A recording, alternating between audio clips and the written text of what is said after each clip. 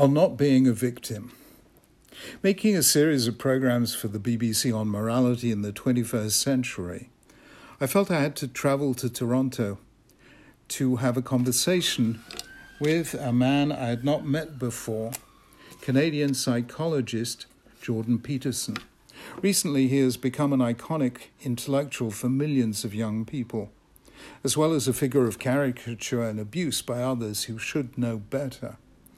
The vast popularity of his podcasts, hours long and formidably intellectual, suggests that he has been saying something that many people feel a need to hear and are not adequately hearing from other contemporary voices. During our conversation, there was a moment of searing intensity. Peterson was talking about his daughter Michaela. At the age of 6, she was found to be suffering from severe polyarticular juvenile idiopathic arthritis. 37 of her joints were affected. During her childhood and teen years, she had to have a hip replacement, then an ankle replacement. She was in acute, incessant pain. Describing her ordeal, Peterson's voice was wavering on the verge of tears. Then he said, one of the things we were very careful about and talked with her a lot about was to not allow herself to regard herself as a victim. And man, she had reason to regard herself as a victim. But as soon as you see yourself as a victim, that breeds thoughts of anger and revenge. And that takes you to a place that's psychologically as terrible as the physiological place. And to her great credit, I would say this is part of what allowed her to emerge from this, because she did eventually figure out what was wrong with her and by all appearances fix it by about 90%. It's unstable, but it's way better because of the fact that she didn't allow herself to become existentially enraged by her condition. People have every reason to construe themselves as victims. Their lives are characterized by suffering and betrayal. Those are ineradicable experiences. But the question is, what's the right attitude to take to that? Anger or rejection, resentment, hostility, murderousness? That's the story of Cain and Abel, and that's not good. That leads to hell. As soon as I heard those words, I understood what had led me to this man, because much of my life had been driven by the same search, though it came about in a different way. It happened because of the Holocaust survivors I came to know. They really were victims of one of the worst crimes against humanity in all of history. Yet they did not see themselves as victims.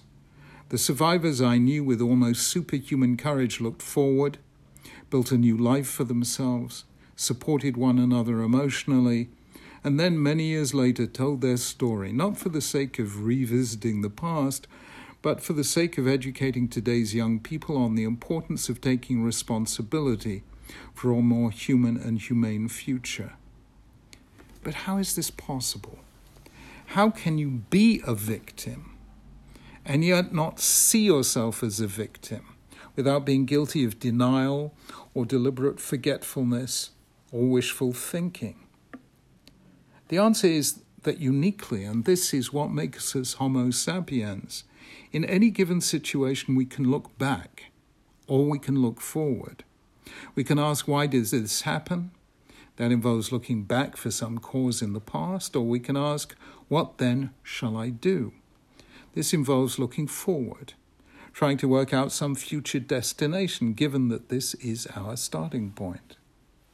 There's a massive difference between the two. I can't change the past, but I can change the future. Looking back, I see myself as an object acted on by forces largely beyond my control. Looking forward, I see myself as a subject, a choosing moral agent, deciding which path to take from here to where I eventually want to be. Both are legitimate ways of thinking, but one leads to resentment, bitterness, rage, and a desire for revenge. The other leads to challenge, courage, strength of will, and self-control. That, for me, is what Michaela Peterson and the Holocaust survivors represent, the triumph of choice over fate. Jordan Peterson came to his philosophy through his own and his father's battle with depression and his daughter's battle with her physical condition. Jews came to it through the life-changing teachings of Moses, especially in the book of Deuteronomy, and they are epitomized in the opening verses of our parsha. See, I am setting before you today a blessing and a curse. The blessing if you heed the commandments of the Lord your God that I'm giving you today, and the curse if you don't heed the commandments of the Lord your God, but stray from the way I am commanding you today. Throughout Deuteronomy, Moses keeps saying, don't think your future will be determined by forces outside your control. You are indeed surrounded by forces outside your control, but what matters is how you choose. Everything else will follow from that. Choose the good, and good things will happen to you. Choose the bad, and eventually you'll suffer. Bad choices create bad people who create bad societies. And in such societies, in the fullness of time, liberty is lost. I cannot make that choice for you. The choice, he says again and again, is yours alone. You as an individual, second person singular, and you as a people, second person plural. The result was, remarkably, Jews did not see themselves as victims.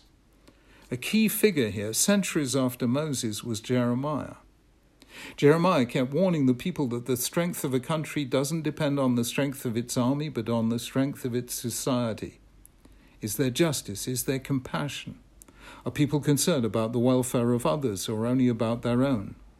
Is there corruption in high places? Do religious leaders overlook the moral failings of their people, believing that all you have to do is perform the temple rituals and all will be well, God will save us from our enemies? Jeremiah kept saying in so many words, God will not save us from our enemies until we save ourselves from our own lesser selves.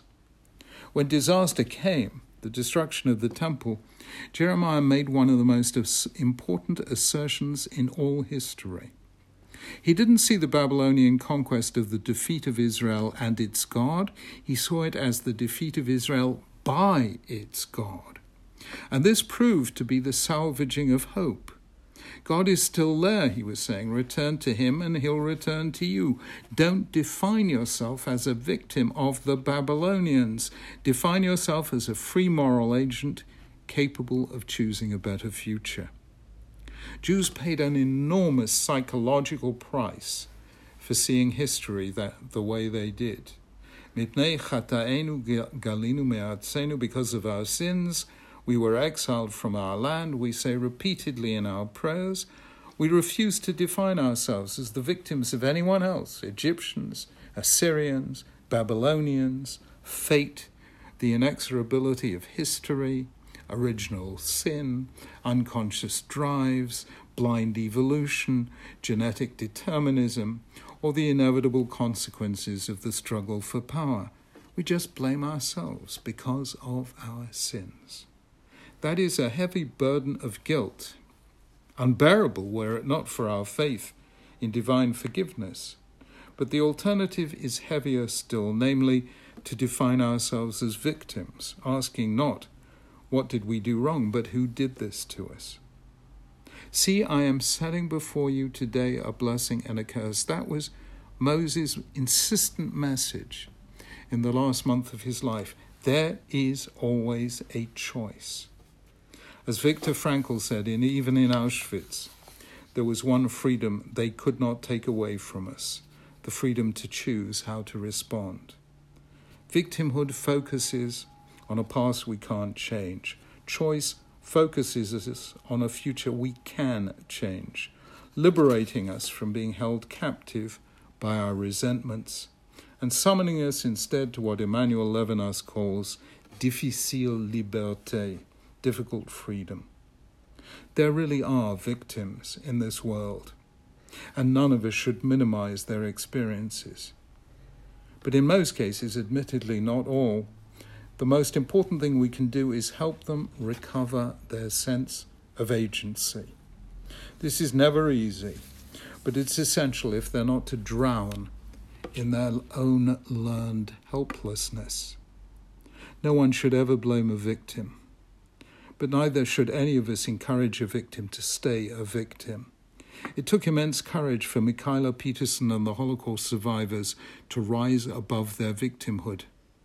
But what a victory they won for human freedom, dignity, and responsibility. Hence the life-changing idea: never define yourself as a victim.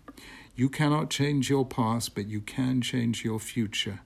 There is always a choice, and by exercising the strength to choose, we can rise above fate. Shabbat Shalom.